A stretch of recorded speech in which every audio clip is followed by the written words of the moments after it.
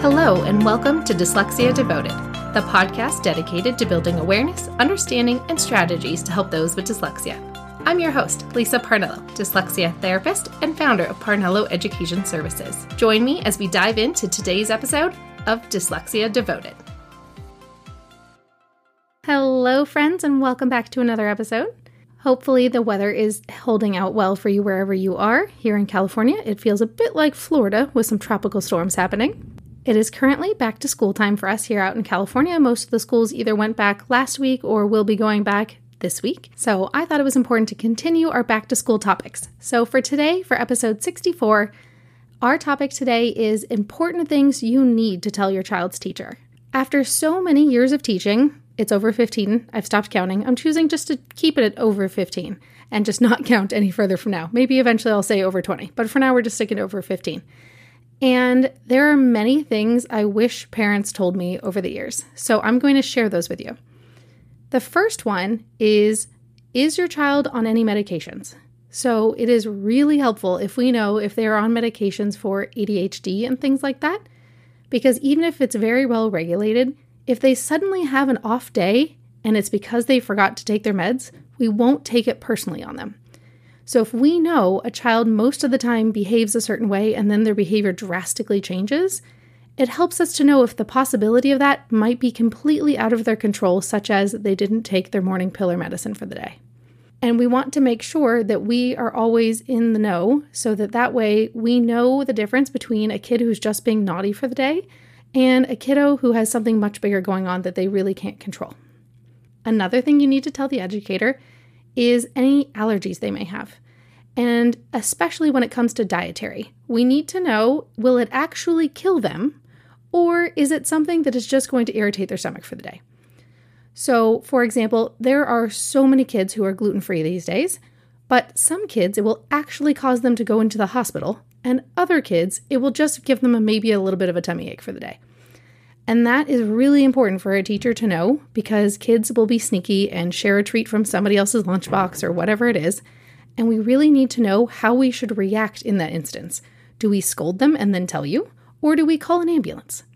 And these are things that we really need to know which things are preferences versus which things are something that will actually cause a true emergency.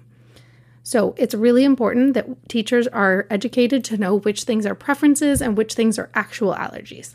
One of the other things that I already mentioned last week is if your child has a learning difference, make sure that they know that all the way from the get-go and what interventions they're already getting. Is your child already getting some sort of outside support? That would be really helpful for the educator to know, because sometimes whatever happens at school can get translated into the tutoring sessions.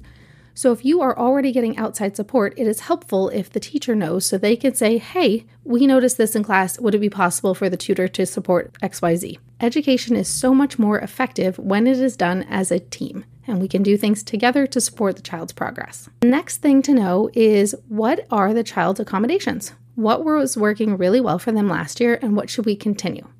Making sure that we get those things all set up. Speaking of, if your child has certain accommodations they use, such as Learning Ally or Speechify or things like that, giving the teacher the passwords to those is also very helpful. Because if a student says, I have Learning Ally, and the teacher says, great, go ahead and log in, and the kid goes, I don't know my password, then that's not very helpful. So make sure the educators have whatever resources they need in order to put those accommodations into place successfully. Just last week, I had a student get a brand new laptop, which was great, so we can start uploading all of her assignments into it, so that way she can use a lot more of her assistive technology. And in the process, we realized there were parental locks. So that was the other thing. Sometimes you can't actually get into the system in order to put in the password and the accommodations and get all logged into all the accounts without parental controls. So that's the other thing to be considerate of.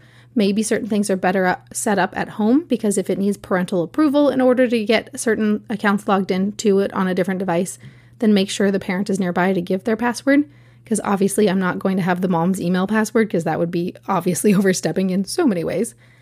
And make sure that they have everything they need to get everything set up and ready to go for a successful school year.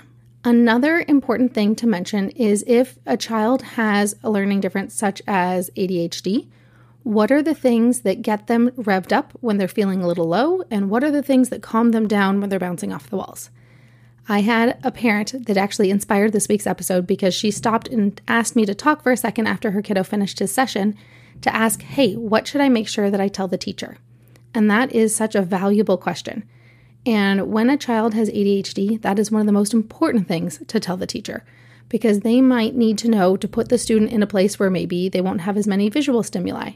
Maybe they need to have a designated break space. Telling them what will help the child be most successful. Sometimes when kids are overstimulated, having a quiet, boring place to sit is the best thing you can possibly do. So knowing ahead of time that the teacher needs to have one of those ready to go on the first day of school can make the first day a lot less overwhelming. Because remember, all of your emotions and energies are firing high on that first day of school when everything's really exciting. So the break space is not necessarily something you want set up on day 3. Sometimes some of that has to be set up on day 1. And having a student know exactly where's the place they are allowed to go to calm down. And that can be really important to having a successful first day. And we all know that first week of school can really set the tone for the year. So we want to get them all set up as quickly as we can. The next thing to do is to make sure the teacher knows if there's any certain checklist the kid does a lot better following, making sure the teacher knows where they are and that they're already made and ready to go. So if you've already made your child a checklist of what they need to bring home every day, maybe tell the teacher where it's located at so the teacher doesn't reinvent the wheel.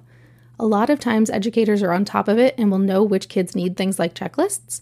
But if you've already made one that you already know works for your child and is a good routine they had set up last year and you want to keep it going, go ahead and tell the teacher that, because that can make it easier because A, you're following a routine that already worked, and B, the teacher's not wasting time on something that's actually already been done. All right, that's it for today's little quick tips. I know this was a short and sweet kind of episode, but it is back to school time, and so I'm helping all sorts of students get their year off to a good start, and I'm off to go help a few more. Have a wonderful rest of your day, and I'll see you next time.